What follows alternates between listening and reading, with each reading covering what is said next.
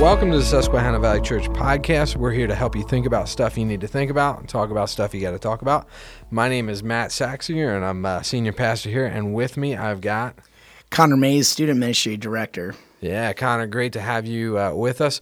Hey, so we're doing this series as a sermon series on forgiveness, and obviously, like whenever you kind of touch that category, it brings up a lot of junk, a lot of stuff that we just got good at living away from. You know, just putting it in a closet and not looking at it. Yeah, for sure. Yeah, it's a nerve that when we actually talk about forgiveness, it brings up old memories. It brings up hurts, past hurts, current hurts. And it's very easy to just, like you said, put in the closet and just kind of forget about it. And hopefully it kind of deals with itself is usually what the term I hear.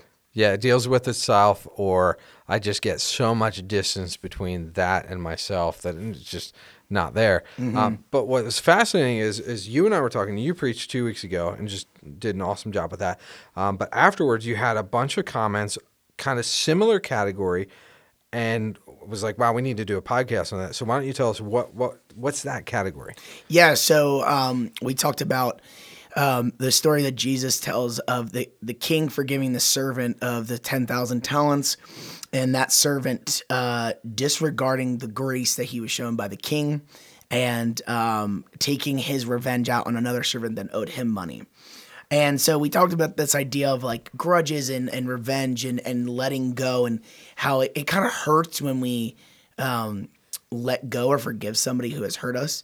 But after the sermon, I had people, family members, friends, and stuff like that, just being like, I really don't struggle with hurting other or like holding on to grudges from other people, but I struggle with forgiving myself. And that, I think all of us can relate at some point that where we've done something, and whether we've been forgiven or let go of something, there's this guilt or something that we hang on to, and it's so hard for us to forgive ourselves. So that's kind of what we're going to talk about in this podcast is how do we comprehend forgiving ourselves? Yeah, and oftentimes these are kind of like the things that they're like the oops moments for us. Yep.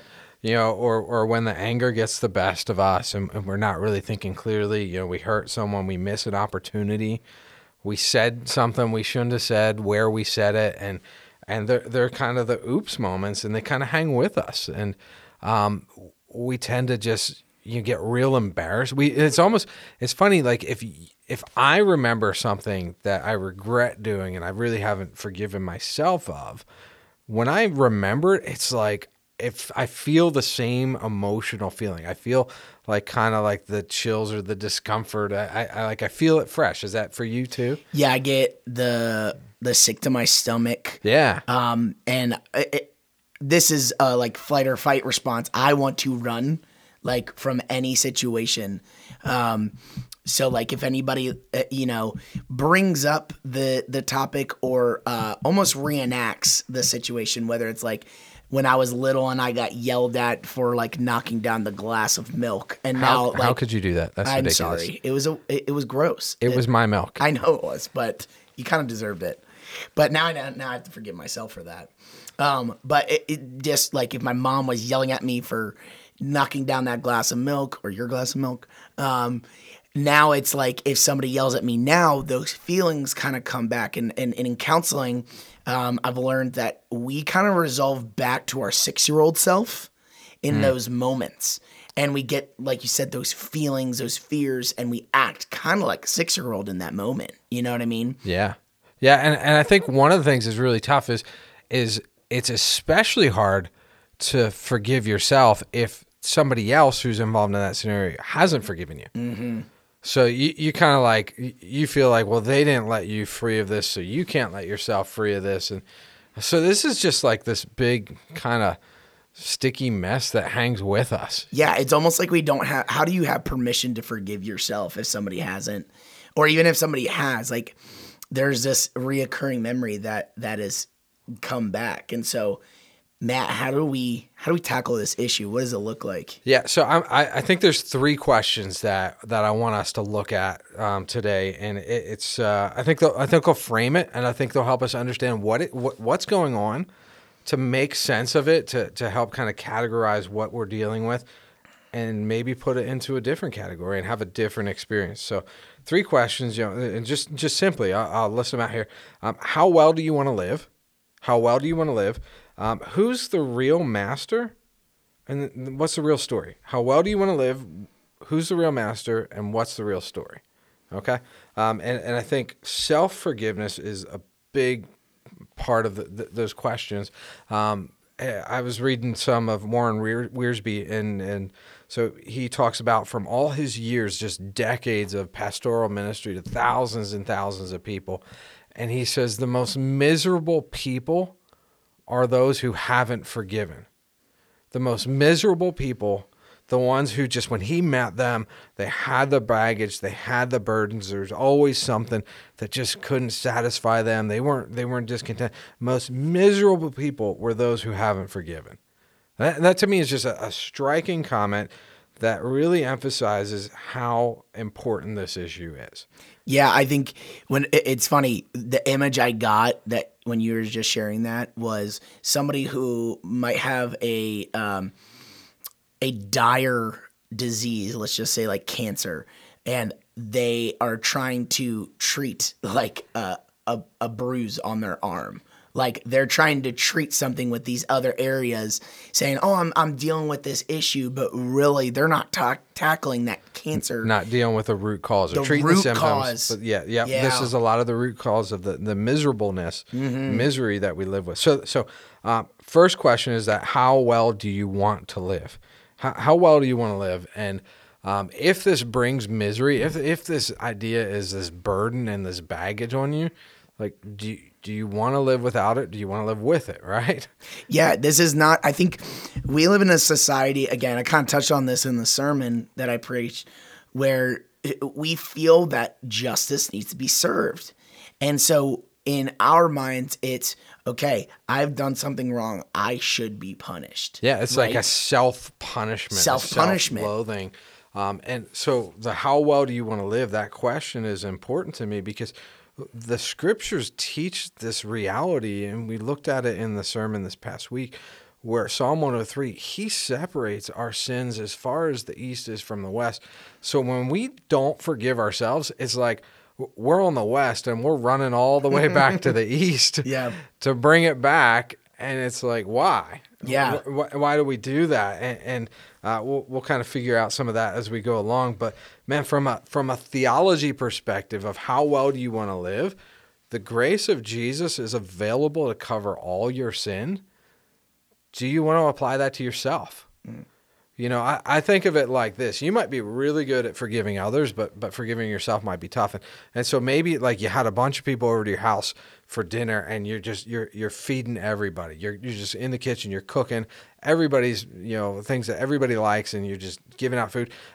At some point, the cook's got to eat. At some point, you've got to sit down and say, okay, this is for me too. Like I get to enjoy this. And to me, that's part of this, that the cook gets to eat, that I would sit down and say, some of this grace is for me.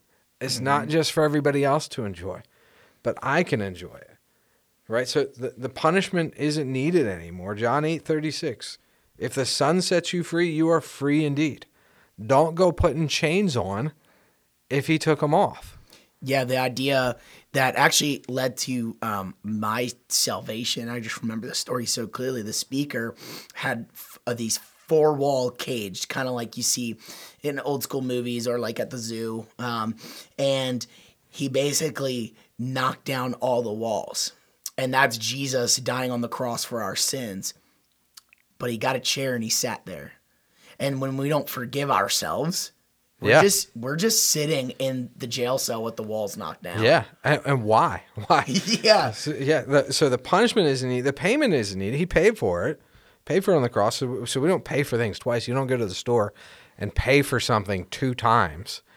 And certainly not when Christ has paid for it the first time.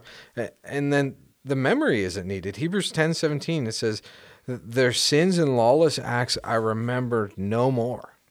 So what business do we have kind of dredging up things we don't, I mean, God doesn't even choose to remember anymore. Paul Tripp talks about this, and I know you like this quote a lot, so I want to get your thoughts on it. But he calls this sort of thinking, this remembering, this old stuff that's kind of harmful and toxic. He calls it fruitless remembering, right? So fruitless remembering. What in the world does that mean? So it's exactly what it's saying, fruitless. So there is nothing good that comes about it. Good things grow, good things produce things, good things, and God has called us to produce fruit in this world, whether that's joy, peace, kindness, righteousness, all those beautiful fruits of the Spirit. But when we hang on to things and we don't forgive ourselves, the water is cut off, if you will. The soil is not being enriched. It's we're not growing. It's killing us. In fact, it's there's no like standing still. Like the classic saying, you don't stay in the same place. You're either falling backwards or you're moving forwards. And lack of grace for yourself cuts off life. That's as simple as it gets. It cuts off life for you.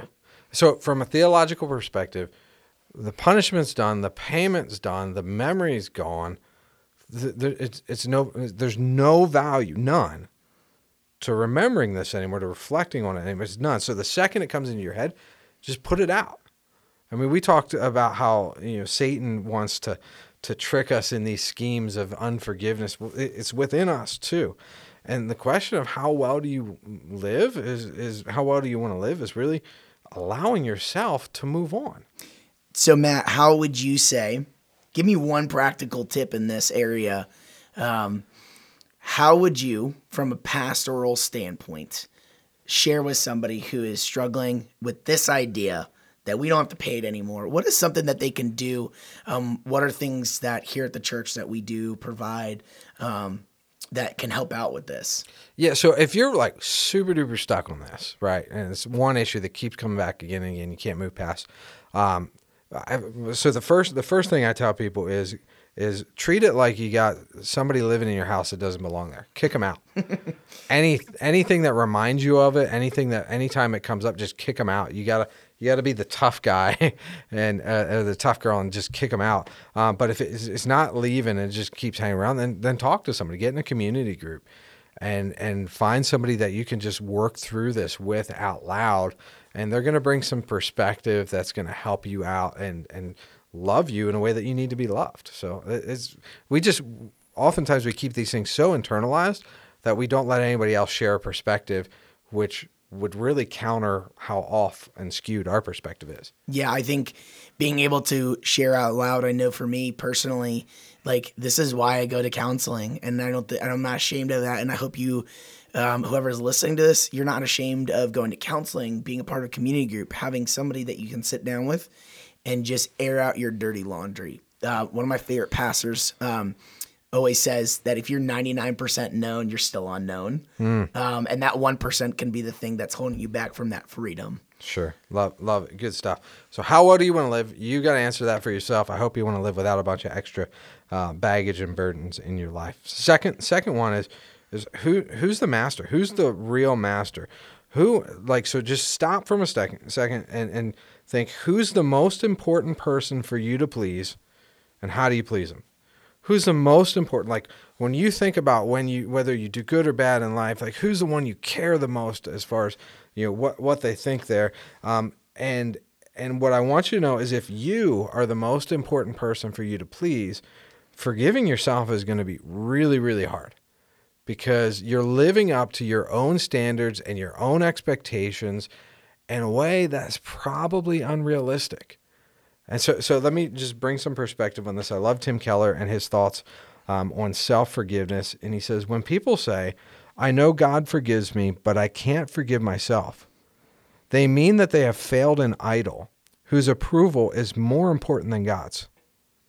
Let me read that again. I know God forgives me, but I can't forgive myself. What they really mean is that they failed an idol whose approval is more important than God's. There's somebody else out there that their opinion is more important than God's opinion on this matter. That's big. That's a punch in the gut right there. Whose opinion is more important? Is your opinion more important about what happened, or is God's opinion more important? Which one's the bigger deal there? Steve Brown says this: if God is the creator of everything and all things and can forgive you for your sins, why do you think you're more important than him? It puts it in perspective how easily we can be tricked into making me the master, as opposed to saying, no, God's opinion of me is more important than my opinion of myself, and I may need to adjust my opinion of myself to match his opinion of me. Yeah, because we don't make good gods. And if we had it our way, we would see justice in our way.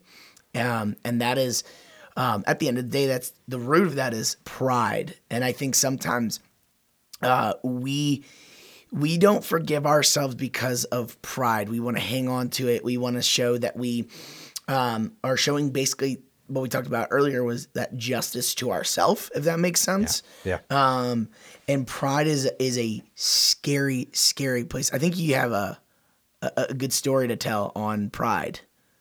Me? Yeah, you.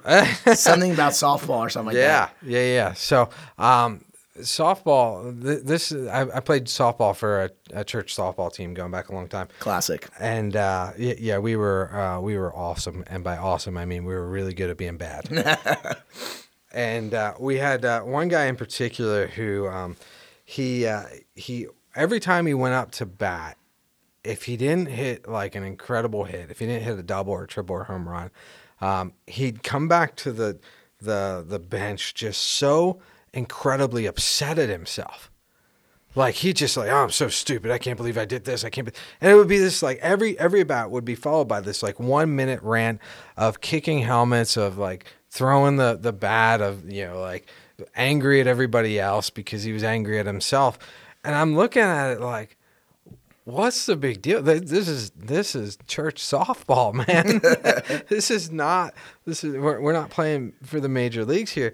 Well, here's what's kind of going on here. Like he in a kind of lighter way, he wouldn't forgive himself. Like he had these expectations of how great he was supposed to be. And because he didn't live up to his own expectations of what was going to happen with his at bat, what was going to happen with him in the field, because he didn't meet those standards, he couldn't forgive himself. He was so disappointed in himself because he thought that he was just incredibly good at it, that whenever he failed, he couldn't come to terms with it. And so pride lies behind a lot of this sort of this lack of self-forgiveness, because we're expecting ourselves to be flawless. Yeah. We're expecting ourselves to get relationships right. We're expecting ourselves to not mess up or not miss opportunities. And when we do, on the flip side, we either deal with the fact that we're not as good as we thought, or we get angry at ourselves and punish ourselves because we still think we are. Yeah, I think I see this so much. Like, it's almost scary how much I've seen this in ministry. And I know you have, Matt. With working with teenagers and even adults, the kicking themselves for not being perfect in this level that we've taught ourselves that we have to be the best at work. We're the master. We got to be the best. We got to be the best at work, right? Master, I am in control of my own destiny, things like that language. We have to be the best husband, be the best wife, be the best, family member. Whatever hobby or sports you're into or craft you're into, you got to be the best in that. And there's no flow or drop of any of those areas in our lives, or at least we cannot, or we see ourselves as failures. How many times I hear my kids say, "I'm just terrible. I am the worst." Like this negative language, where I'm like, that there's grace, right? Like, I just want to, shake their face. We always want to see ourselves as the end result of what we want. Yeah. Like, I'm the great softball player. I'm the great father. I'm the great spouse. I'm the great employee. I'm the great artist. And that we don't really understand that we're all in this kind of process of growing and developing. And, You look at a little baby that's learning how to walk, and it's like, yeah, it's just part of the process of going. Why through aren't life. you sprinting yet? But when we're the master, we really punish ourselves because we don't have a lot of grace for ourselves when we're in charge.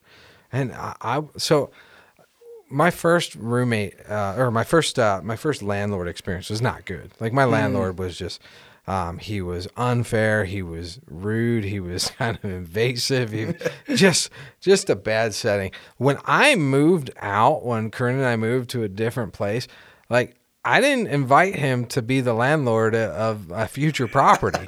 I wasn't like, hey, I bought this house, hey man, old landlord, why don't you come along and you can tell me what to do here? Because he was a bad landlord. Mm-hmm. Look, we make bad landlords for our life. Yeah. And when we're the master and it's up to us, we'll punish ourselves pretty badly. On the other hand, Romans 8:1 says there is no condemnation for those in Christ Jesus. Not even self-condemnation. No condemnation for those who are in Christ Jesus. So who do you want to live under? Mm-hmm. A landlord like myself in my own life that's prone to condemn myself every time I mess up, or a loving Savior who says there's no condemnation in Christ Jesus? Yeah, I think for a practical side of those things, I think we need to we need to know Scripture. We need to know God's word. What does God actually say about this? I hear so many times people sharing these verses that are actually not verses in the Bible. Like God doesn't give you more than you can handle kind of verses. Yeah, that's not true. That's not true at all. It's the exact opposite of a verse. Like we need God. And so my encouragement for you is read these scriptures, read that passage in Romans, read John 3. For God so loved the world. And then John 3:17, for God did not send his son into the world to condemn the world, but to save the world. Yeah. Like find out the truth about Jesus and what he actually thinks about you, because that's the true you. Well, and that's our next question. What's the real story? Is the real story that Matt made it throughout life without really messing anything up? And he was pretty awesome. Is that the No. awesome? No, Not at all. Is it that Matt played church softball and never hit a little dribbler down to third base and every time just smoked a double into left field? No, that's not the story. It's not look at what I can do and how good I am. See, forgiving ourselves is accepting the reality of how precisely, thoroughly, and effectively God has forgiven me. Like He's precisely, thoroughly, and effectively forgiven me. Psalm 51, you were talking about reading scripture. This one's, to me, is important. Cleanse me with hyssop, and I'll be clean. So that's going back to the sacrificial aspect of how they would apply the blood on the altar and how they would find cleansing. It says, cleanse me with hyssop, and I will be clean. Wash me, and I will be whiter than snow. Let me hear joy and gladness. Let the bones you've crushed rejoice. So there's this idea of knowing what cleanses us and what doesn't cleanse us. The story that we tell, if it's a story of our own kind of grace and our own perfection and our own ability to meet our expectations, that's not going to cleanse us. Just doing it better the next time is not going to cleanse us. What we find in 1 John 1:9 is that God is willing to forgive us and cleanse us. And I'm not going to make myself any cleaner. It's about His cleansing. So here's the thing. Like, you ever hear of Banksy? Did you ever hear of the artist Banksy? I've never heard of Banksy. I'm a Banksy fan. So Banksy will just go around and he'll create incredible paintings, artwork, not on canvases, but just like on the crummy wall of an old dilapidating building. Okay. And so it's like just like some rundown part of town, and there's graffiti on the wall, and Banksy will come in and just using that broken down, crumbling wall as the canvas, paint the most incredible images. And just, I can think of one where there's like this broken down bicycle laying on the side of the road, and Banksy paints this little girl playing with the broken part of the bicycle behind it with the tire as a hula hoop. And I mean, it's just incredible artwork. But a lot of what makes it so amazing is he's using what's there as the canvas to display the beauty of the art. Look, this is the story. This is the real story of the scriptures. The real story of the scriptures is not how beautiful you can make yourself out to be. It's what God can do with the existing canvas. How beautiful he can paint his grace on the story that is your life. That God comes along and he takes all your mess, and on top of it, he paints this incredible image of what he's able to do. This isn't being obsessed with our own mistakes. It's about just being enamored with his ability and what he can do. Amen to that. So with wrapping up, we're glad that you guys tuned in. Here's some thoughts, some practical things like we kind of stuff that we mentioned before. Get with some people. Find some trusted people. Find new friends. If you're a member here at Susquehanna Valley, join a community group. That we're all about community and eating food, especially eating food together. That's like one of the biggest things. But food is good. Food is good. And reading scripture together and talking and praying with one another. There's something therapeutic. There's something beautiful in God's design for that. Yeah, they kind of begin to sound like the cliche answers. Like those are our answers for a lot of things because they work. Yeah. Like if the medicine's working, we're not going to prescribe something different when that's effective and you're just simply not taking it, so it's not working. And I think Matt and I can both say this where we're like, yeah, we're good. Like we don't need community groups right now, or like there's a point in our lives where it's like, I don't need man, I got this thing, I got that thing, and it's just so tough. And I've even been a part of a community group for almost 2 years now. And even on when Tuesday hits, that's when we meet. And I'm like, do I want to go? And every single time I'm like filled. I am filled and I'm able to get stuff off my chest, and even watching the people in my community groups to get stuff off their chest. And so join community, biblically sound community. The other thing is, we want to invite you and give you permission to lament. We've talked about lamenting before, and we actually just heard an amazing sermon at this conference about lamenting. And so we hope that you are able to just able to cry out. Maybe this is something that you need to work through, that you are having a hard time forgiving yourself to. Maybe there's some raw emotions that, again, like we talked about at the beginning, touch some nerves. Man, we give you permission to just cry, just weep, just cry out to God and ask him questions. And then the last thing is this, go to God's word. Go to God's word, memorize the scripture, or continuously read about God's mercy and his provision, because I know that sometimes the enemy likes to distort what we think about what God is, and so we end up not forgiving ourselves. And so let's continuously remind us who God is in our lives and his mercy. Yeah. So at the end of the day, stuff to think about, stuff to talk about. How well do you want to live? How well do you want to live? Who's the real master? And what's the real story? Is your story, if you want to live well and God's your master, then your story isn't, I can't believe I messed up. The real story is, I messed up, but I can't believe what God did with it. So let's live that way. Let's live free. And let's see what God can do when we're willing to let God reign in an area where we tend to hold back. There's really no reason to do anything else. Yeah. So we love you guys. Thanks for tuning in again. And, man, talk about it, think about it, and check us out next time.